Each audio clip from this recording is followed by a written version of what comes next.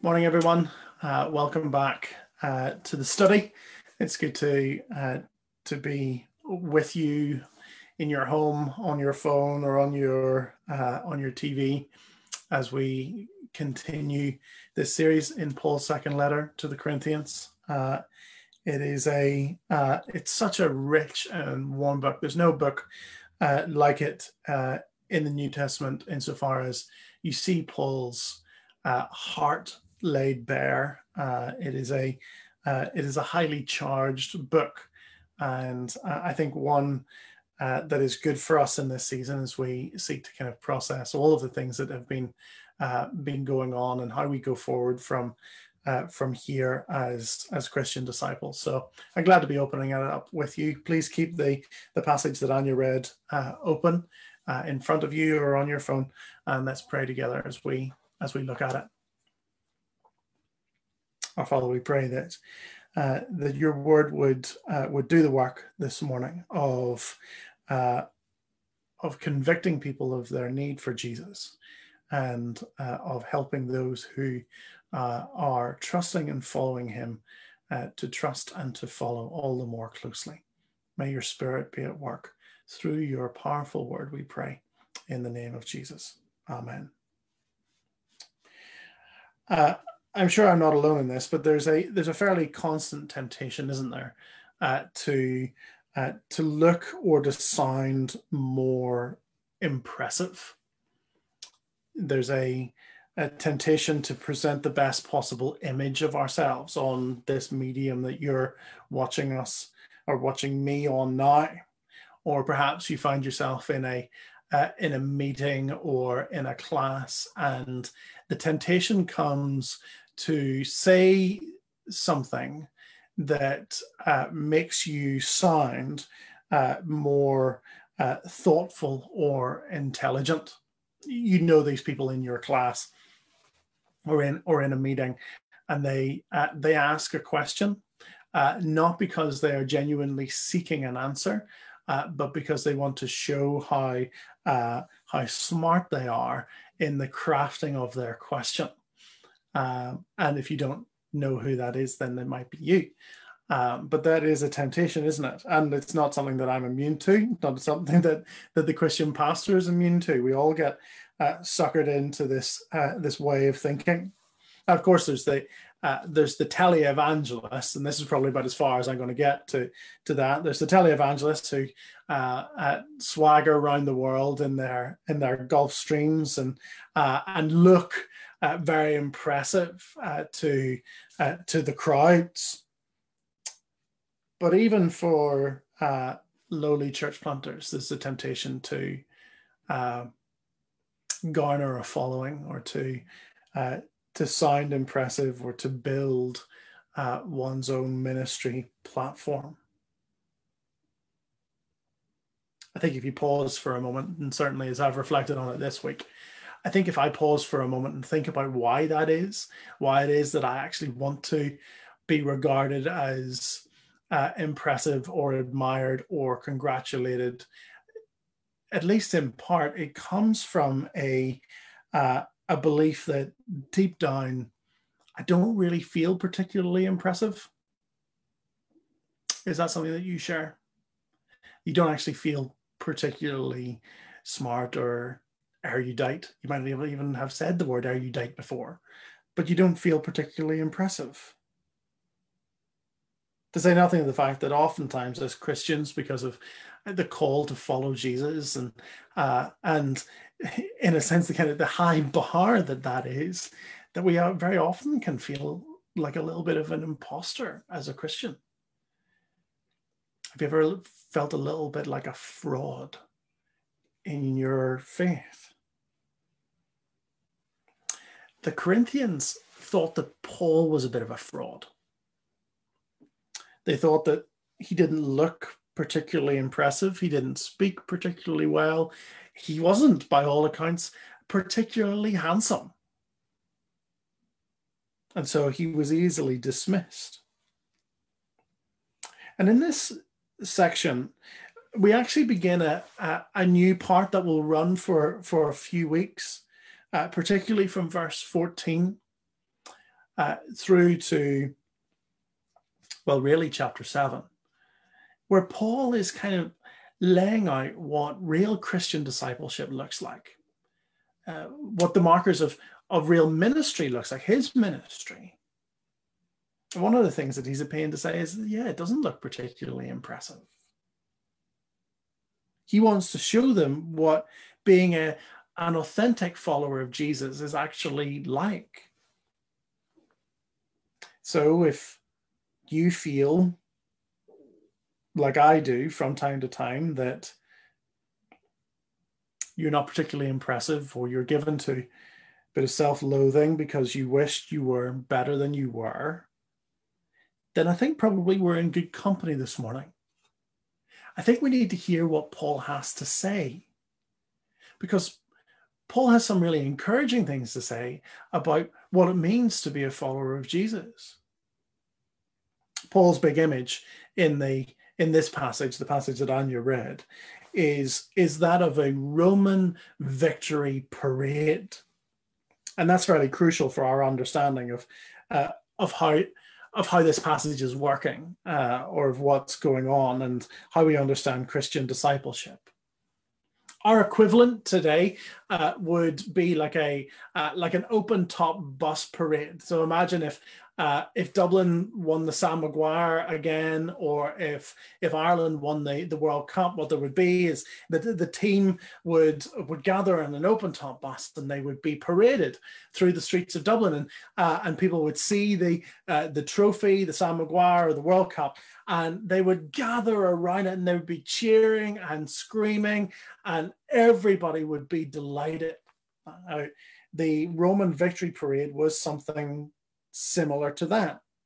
In ancient Rome, if a great general won a momentous victory, he would be given a parade through the streets of Rome. It would begin on the outskirts, and he would come into the city as the conquering hero. Now, open top buses were few and far between in the ancient world. So what he would stand on is he would stand on a great chariot that would be led by 4 pure white horses. And he would be there in a purple robe, signifying his regal, victorious nature. He'd actually have his face painted red in order to resemble the Roman god Jupiter. That's the Greek god Zeus, as to show his godlike majesty. And he would come into the city, and people would be following him, and people would throng together to be around him. People would carry placards, kind of like those women that you see apparently at boxing matches and things, and kind of like round 1, round 2. But they would carry placards of names of peoples who had been conquered, who'd been subjugated by this great and mighty hero, or cities that had been conquered or sieged in the course of the battle. Behind him would come his soldiers, his right-hand men, along with any Roman citizens who had been taken into slavery by the enemies, and this hero had freed. He'd liberated them. They would all join in the train, and then at the very back, there would be those who had been captured, those enemy combatants who had been captured and who were paraded through the streets in open shame.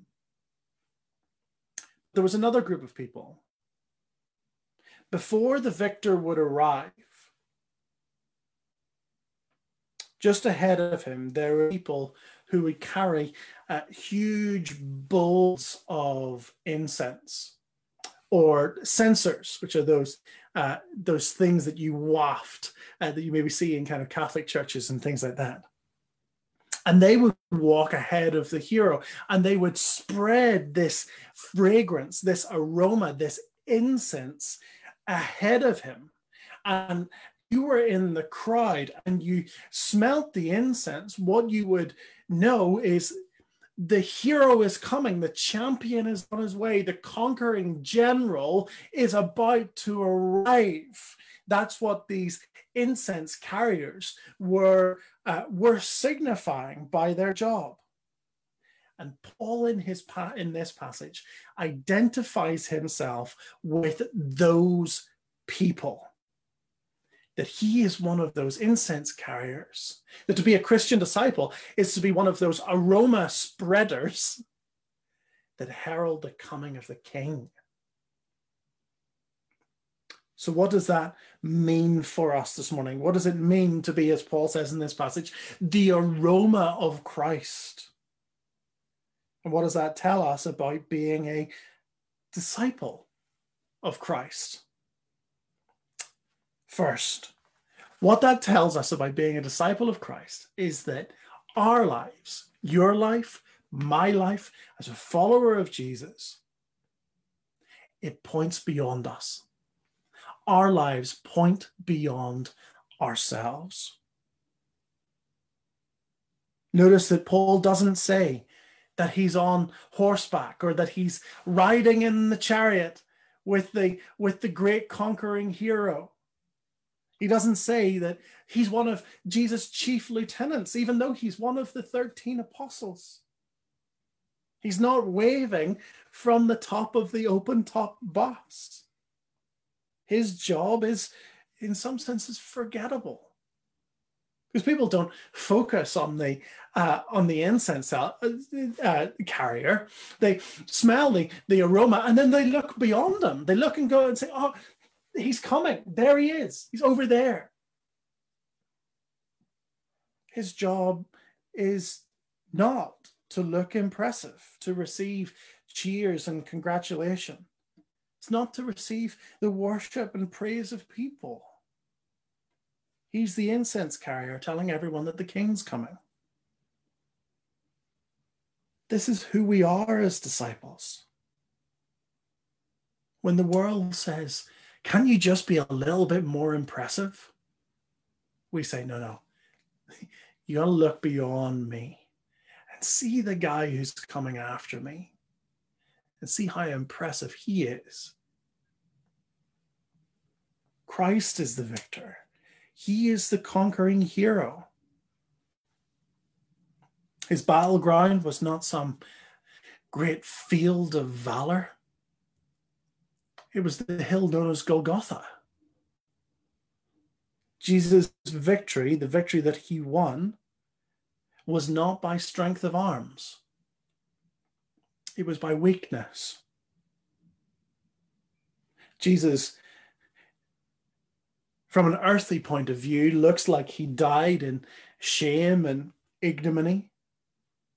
But we as Christians know that he died bearing sin.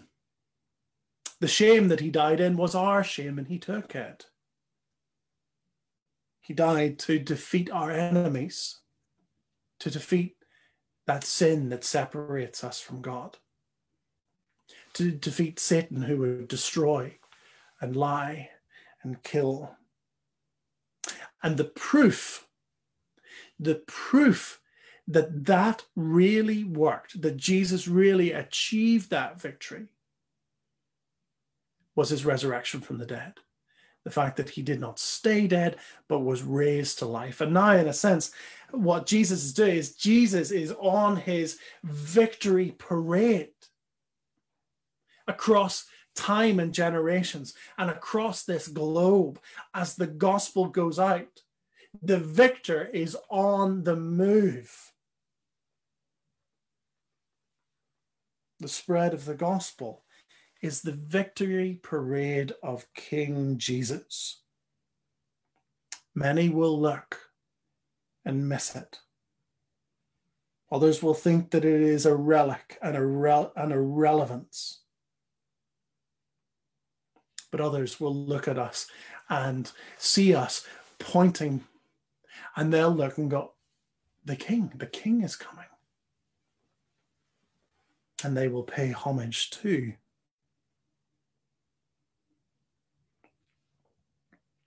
Our lives as fragrant aromas of Jesus point beyond ourselves. Second, what we do as Christian disciples, you and I, is we spread the aroma of Christ everywhere. Verse 14, Paul says, "But thanks be to God, who in Christ always leads us in triumphal procession, and through us spreads the fragrance of the knowledge of him everywhere." Notice those kind of, those all-encompassing words. He's always leading us, and he leads us everywhere. And you think about that, you think about the context that he's talking about. He's just said in verse 12 and 13 how anxious he was. Things were not going well for Paul in an earthly sense. He was worried about his brother Titus. You see that verse 12, "When I came to Troas to preach the gospel of Christ, even though a door was opened for me in the Lord, my spirit was not at rest." That is, he was anxious because I did not find my brother Titus there. So I took leave and went on to Macedonia. But thanks be to God who always leads us in triumphal procession. When we think about this everywhere, part of the understanding of that is that in every season of life, Paul was in anxiety and heartbreak, but thanks be to God who always leads us in triumphant procession. What that tells us is that the triumphal procession of King Jesus is not always an easy road. Andrew prayed for some of those people in our number who are not walking the easy road of the triumphal procession, who know how difficult it is from time to time to be a follower of King Jesus. In the Old Testament, the prophets took up an image of the myrtle tree. I don't know if you've ever seen a myrtle tree or know what it looks like. I can vaguely kind of conceive of it in my mind, but it's not really important for what I'm about to tell you. Because the way that the prophets understood the myrtle tree is that they said that Israel was like a myrtle tree. And the thing that you need to know about a myrtle tree is that it gives off a fragrance at a particular point. It gives off a wonderful, sweet aroma when it is crushed. When the flowers are pressed, that is when the essential oils come out and when the sweet aroma comes out. And the prophets, as they looked at what was going on in the Old Testament and the exile and all of those things, they said that Israel was like a myrtle tree, that as it was crushed, it gave off a fragrance. It is often when we weather the storms of this life that our witness to Jesus becomes all the more potent.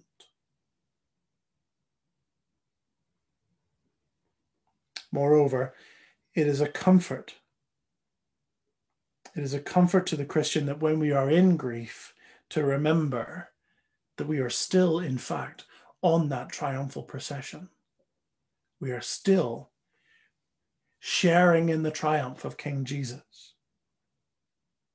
That is the pattern of the Christian life. That is the pattern of Jesus' life.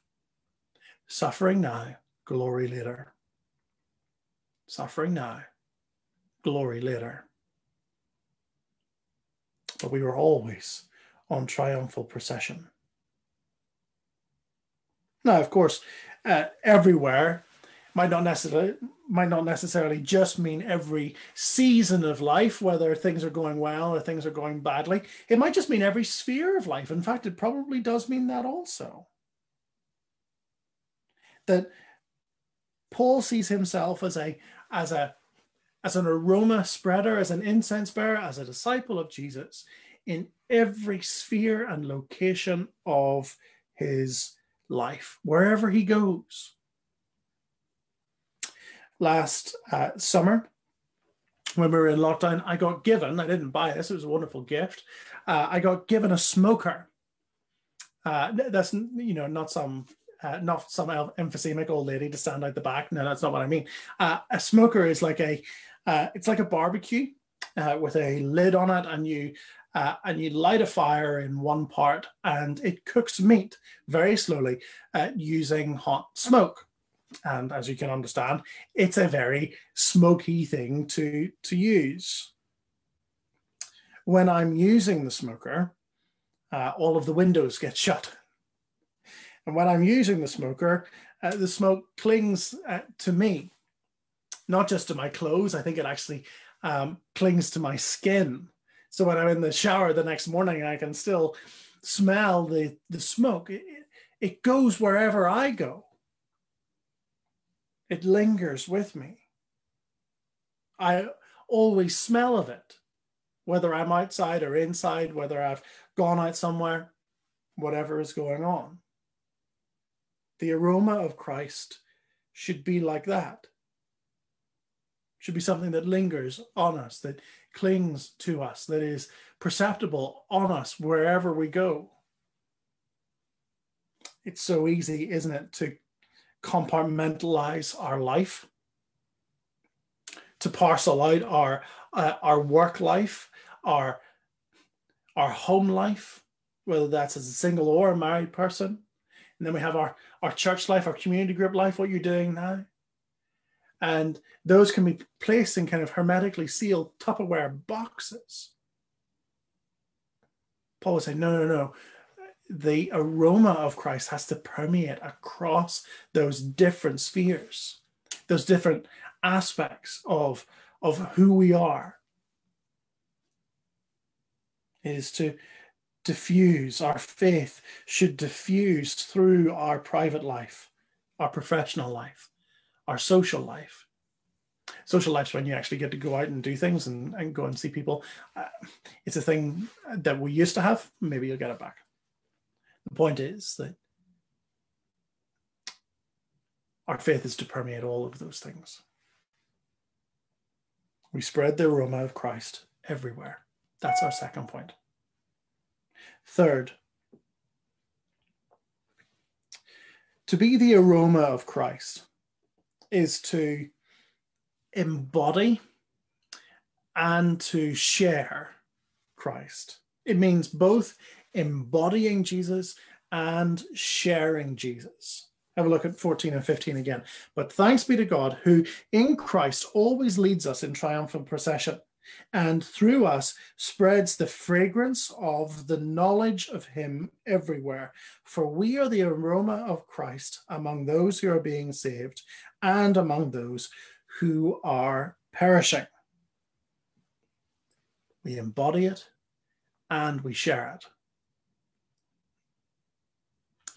it. Think of your favorite Yankee candle. What do Yankee candles do? What's the purpose of them? Well, Yankee candles distill the essence of a particular smell so that it evokes that thing.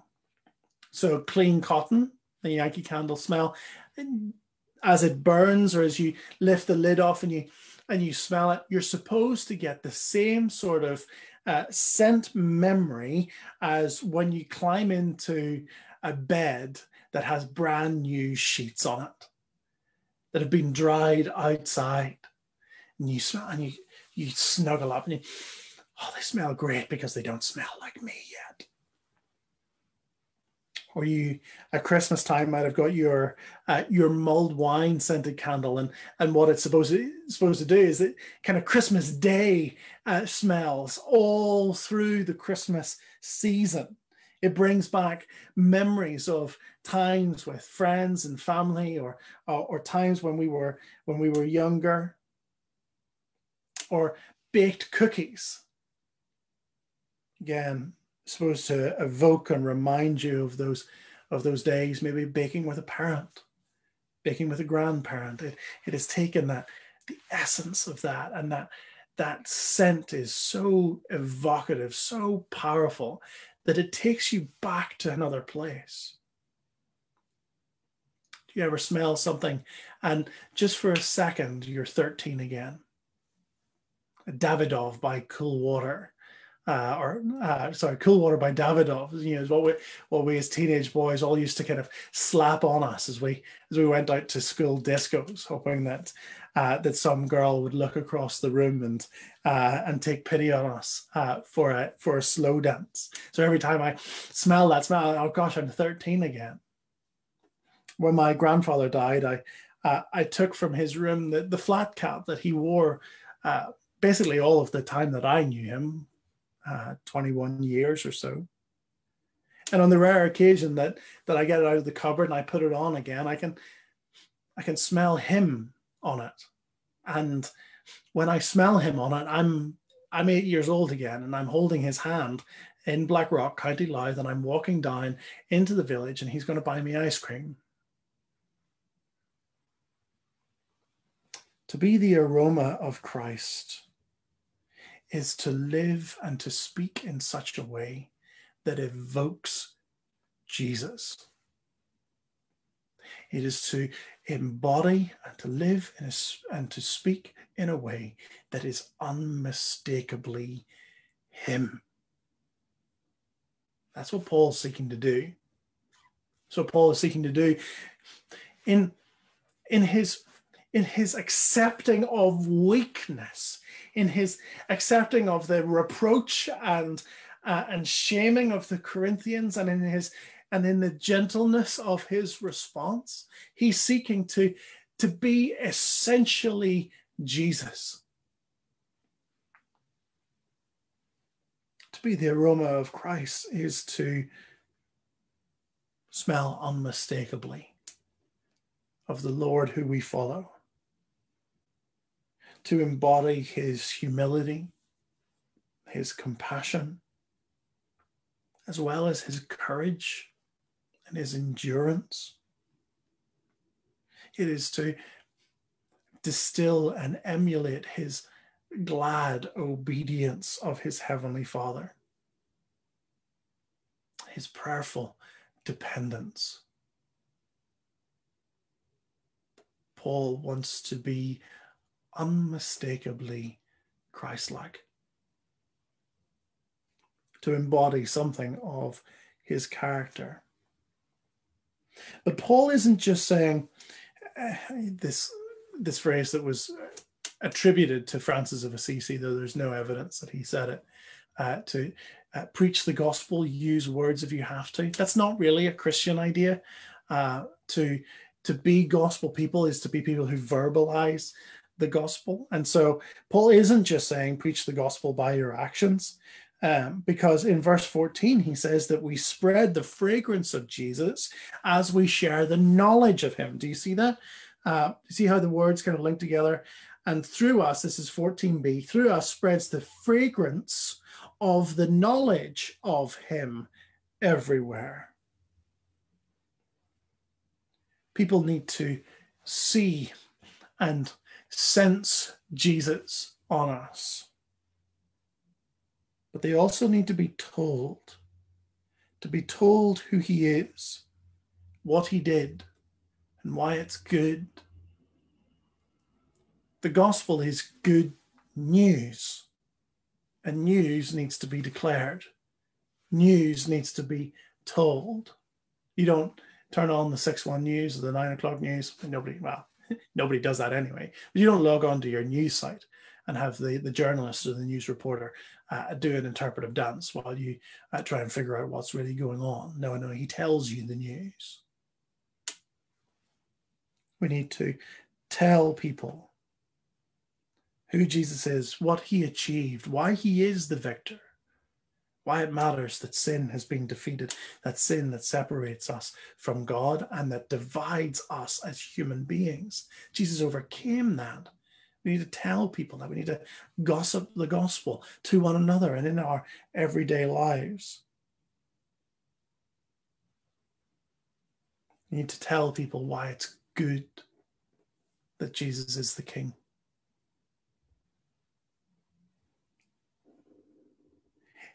And so a question to reflect on might be, is the aroma of Christ in the nostrils of those around you? It's the aroma of Christ in the nostrils of those that you live with, that you work with, that you see on a regular basis, when in fact we are able to see people on a regular basis. This aroma, this life, is the life that God delights in. So Paul says, verse 15a, just that first little phrase, for we are the aroma of Christ to God. That smell, as it were, it diffuses in two ways. It diffuses on the horizontal, we're going to see that, but it always diffuses vertically. And it is the life, it is the smell, it is the essence that God delights in, because it's the essence of what it means to be a follower of Jesus. Not our impressive achievements, or in fact our spectacular failures. The common phrase, isn't it? One life will soon be past. Only what is done for Christ will last. And just while we're thinking about being the aroma of Christ, spreading the aroma of Christ everywhere, of spreading the knowledge of him everywhere, what of the nations? What of those who have never heard, who have never had the smell of Jesus in their nostrils? Doesn't this passage call us to spread the aroma of Christ to those people? Doesn't it at least call us to consider what it might mean to aerosolize and to spread out, to spread out to the parts of Dublin even, where Christ is not yet known? Not really. Not as he truly is. To the villages forgotten by Christian witness for a century. What about those?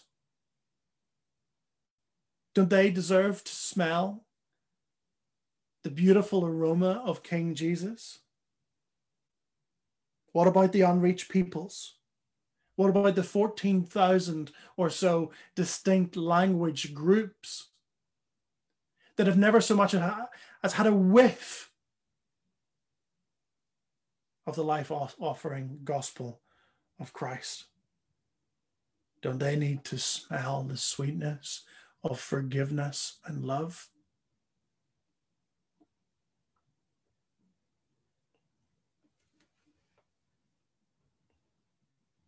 Fourthly and finally, and there's no 16 subpoints, it's just one.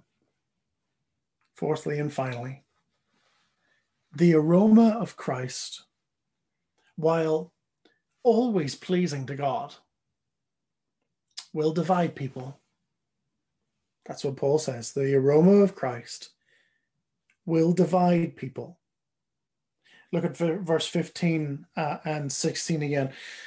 For we are the aroma of Christ to God. That's that vertical dimension. Among those who are being saved and among those who are perishing. To one, the fragrance from death to death, and the other, a fragrance from life to life. Who is sufficient for these things? It was fun this week thinking about smells that divide the crowd. Maybe smash the like button now. Get your phone by you and smash the like button if, like me, you like the smell of petrol, and you could hit the wow emoji if you don't, because it's a divisive smell, isn't it? I really like the smell of petrol, but not everybody does. Or if you're going through Dublin, you might like the smell of hops that arises from the Guinness factory, another smell that I really like. But my mum, for instance, she hates it. She thinks it's sickening and sweet and awful, but it's the same smell. Same with the smell of garlic. Some people love the smell of freshly baked garlic bread, and other people are like, oh, that stinks. Or the smell of something like cigar smoke. Some people, oh, that smells so good. Other people are like, oh, that is acrid. Why are they doing that? Same smell. Yeah. Somebody is should have shut my WhatsApp down. Same smell, two distinct reactions. And it's the same with the gospel of Jesus. When people smell Christ, that is, when they hear the gospel from us, when people smell Christ, there are two different and distinct reactions. For some, the gospel is it's odious, it's off-putting. But for others, it might begin as an intriguing smell. You ever sense that if you're in a city in Europe that you're unfamiliar with, sometimes what you find walking down one of those streets, normally in the old town, is you get that intriguing smell of maybe some paella being made, or some bread being freshly baked, or a wood fire cooking some pizza. And you follow your nose. It's almost like one of those cartoon things where the smoke kind of turns into a finger and kind of beckons you along. The smell is intriguing. For some, the gospel of Jesus will smell like that, and it will become more beautiful in their nostrils. When the Roman champion, come back to ancient Rome. When the Roman champion was riding in his victory parade, I mentioned that there was two types of people in his train. There were the conquered enemies. The conquered enemies who had fought against the champion and were subdued. And they were being led to their destruction. In fact, oftentimes what would happen is that they would ceremoniously be put to death. And you can imagine, can't you, that if you're one of those people coming behind the mighty champion, as the smell of the incense wafts back through the crowd and hits your nostrils, what's it going to smell like? It's going to smell like death, because you know that smelling that means that your end is coming. It's going to be odious and repulsive and awful to you. For those who remain hardened to God's King, who refuse to acknowledge him, who remain in their treasonous rebellion, the gospel will always stink. But the other group of people that's coming behind the champion, who were they? They were the people who were liberated. They were the people who were freed from slavery. They were the pride and joy of the victor. And they followed him with gladness. They followed him because they were now free because of him. And so as the incense from the incense burners floated back and hit their nostrils, what did it smell like? It smelled like freedom. It smelled like salvation. It smelled wonderful, because what it did is it was a sensory reminder that they were now free people. Do you see? That they really had been saved. Our job? Our job? We carry the fragrance wherever we go. We entrust the results to God. That is what Paul means when he asks this question at the end of verse 16, and I'm nearly finished. When he asks this question, who is sufficient for these things? Verse 17 essentially is the answer, and the answer is God. God is sufficient for these things. What Paul is asking is, who could bear the weight of responsibility of this? That some will smell death and others would smell life. Imagine for a second that you were walking through the street, or walking through a shopping centre, Dundrum Town Centre or Blanchard Town Centre or something like that. And as you walked through those those concourses or down that street, what would happen is that some people would drop dead. They would immediately fall down dead at your feet because of what they smelt off you. How could you bear the pressure of that? How could you bear the weight of responsibility of that? Paul says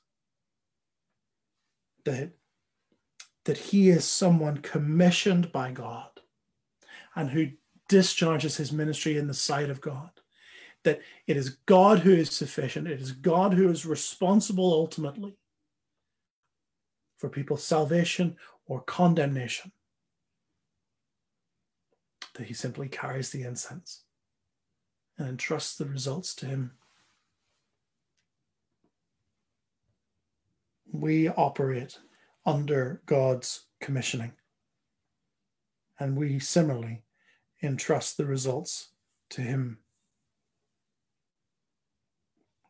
The draw and the temptation to be impressive is such a powerful one. The world is always looking for the next person to admire, the next victor to look up to, someone who has overcome, someone who has emerged victorious. The Christian understands that we are not the champion. We're not the hero of the story. We're the ones pointing to the hero and go, look at him. Look at what he has done. Look how glad I am to be in his victory train, to be that liberated person who has smelt the gospel and smelt it as life. And so I gladly carry the incense of the knowledge of him wherever I go. He really is the one who has conquered the enemies that eternally matter. Our sin that separated us from God, the devil who would lie and kill and destroy.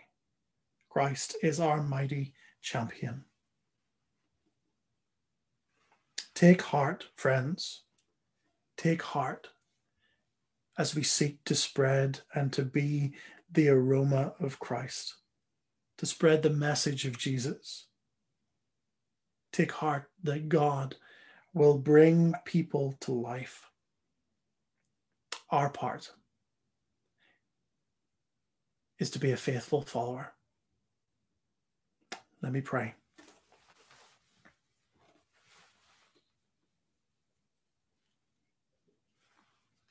We praise you, Lord Jesus, that you are our mighty champion, our reigning and victorious King. Thank you for defeating those enemies that we could never overcome. We gladly, with the help of your Spirit, walk in your victory train. Help us to be the aroma of Christ, Heavenly Father. Help those around us to sense and to hear something of Jesus from us. And would you, by your great mercy,